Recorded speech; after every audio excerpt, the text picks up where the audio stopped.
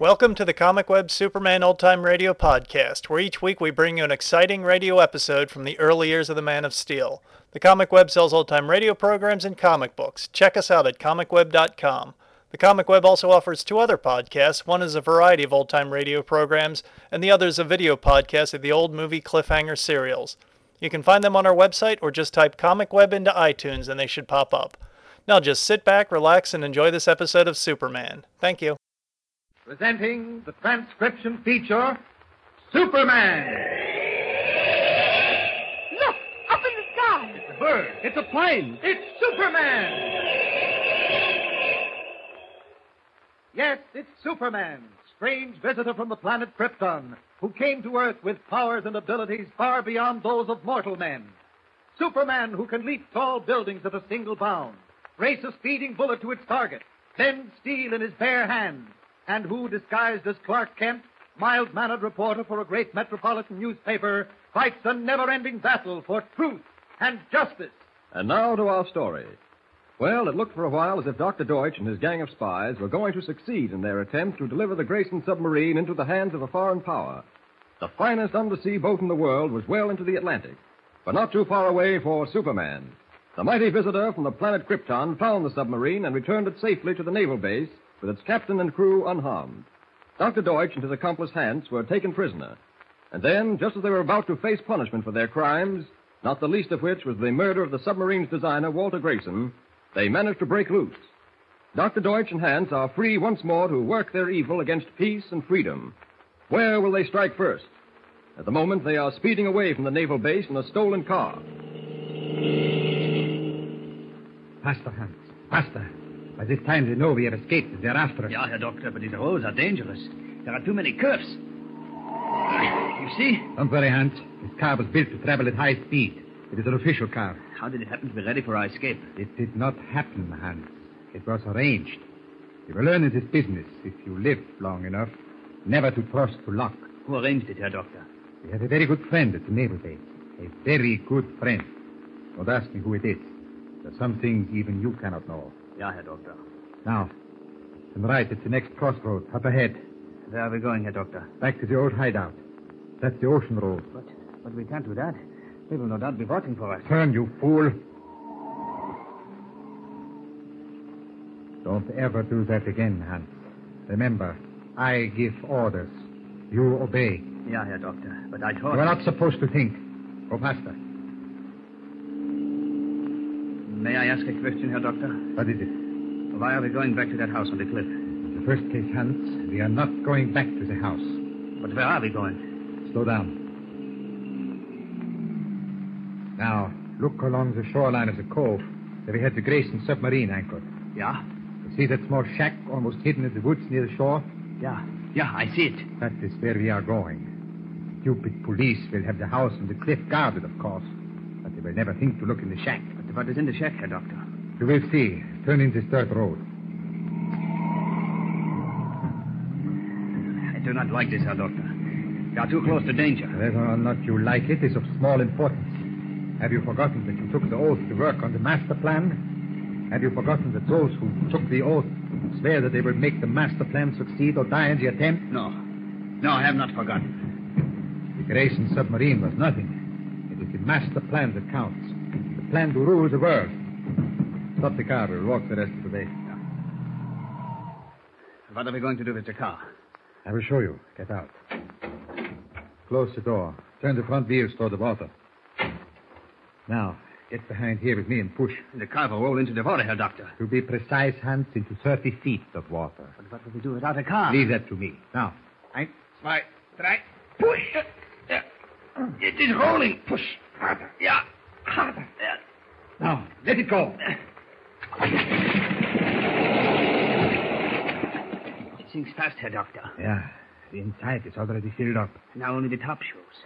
Yeah, Hans, now she's gone. Not even a bubble. You'll never find it down there. You are quite right. The sea hides many things. Now, Hans, I will show you why we have come to this shack. Look over there. What do you see? A line of telephone poles. Yes. Marching like soldiers over the hill, eh? Then suddenly, halfway down the hill, the poles stop. Why, Herr Doctor? Because from that point on, the telephone wires go underground through a cable. And that cable, Hans, is directly under the shed. And where do you think those telephone wires come from? I do not know, Herr Doctor. From the naval base, Hans. From the naval base. Ah, I am beginning to understand. We will listen in. Precisely, Hans. We, will tap the wires. We will hear all the conversations. We will see nothing, but we will hear everything. Wunderbar, Herr Doctor. Wunderbar. Wait until you have seen what's inside the shack. You will be amazed. Come, Hans, down this path. Ja. No one will possibly suspect this abandoned shack. There are thousands like it all over America. Ah, here we are. Notice how the lock on the door has been hidden. See, it is behind this board. Excellent, Herr Doctor. Now I unlock the door. Herr Doctor, like a laboratory. Yes, a complete laboratory. Over there, a powerful shortwave sending and receiving set. In that corner, a dark room for developing important photographs we may find it necessary to take. But look over here. Ja? This trapdoor leads to a deep cellar. Help me lift it. Ja. There. Follow me down the ladder, Hans. Ja.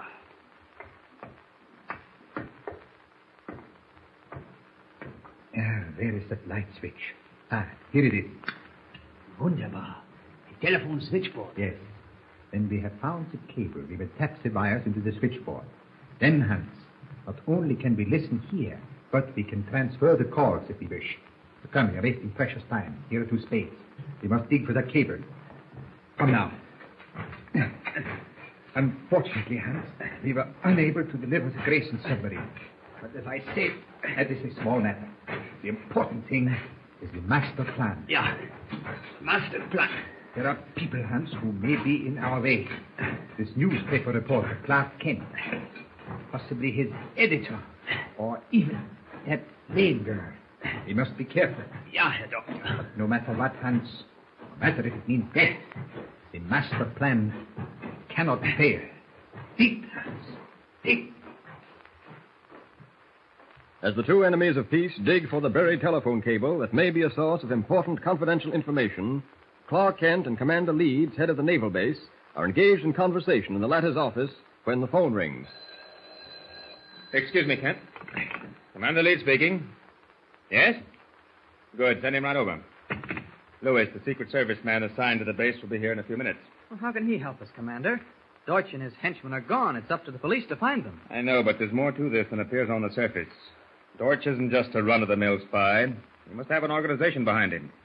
Otherwise, how would he dare try anything like kidnapping the Grayson submarine by encircling it with a huge steel net and dragging it to a hidden cove? It was daring, all right, and clever. Did you read the report on that house they were operating from? Yes. They had a 5,000-horsepower motor fed from a dynamo. That's what they used to pull the cable that was attached to the submarine net. They're clever, Kent. Oh, come in, Lewis. Commander? Shake hands with Clark Kent. Glad to know you, Mr. Kent. How do you do? Well, Lewis, what have you learned? Very little, Commander Leeds. I questioned the man who was bringing them from the submarine to the detention pen. He claims he was struck from behind. How did they manage to get a car, Mr. Lewis? Yes, an official car with a key in the ignition. Now, we haven't checked that through yet, but I wouldn't worry about them if I were you, Commander. We'll nail them sooner or later. But in the meantime, I've got to answer for that escape. You say you questioned the yard officer and he claims someone struck him from behind? Yes, sir. Who was that someone?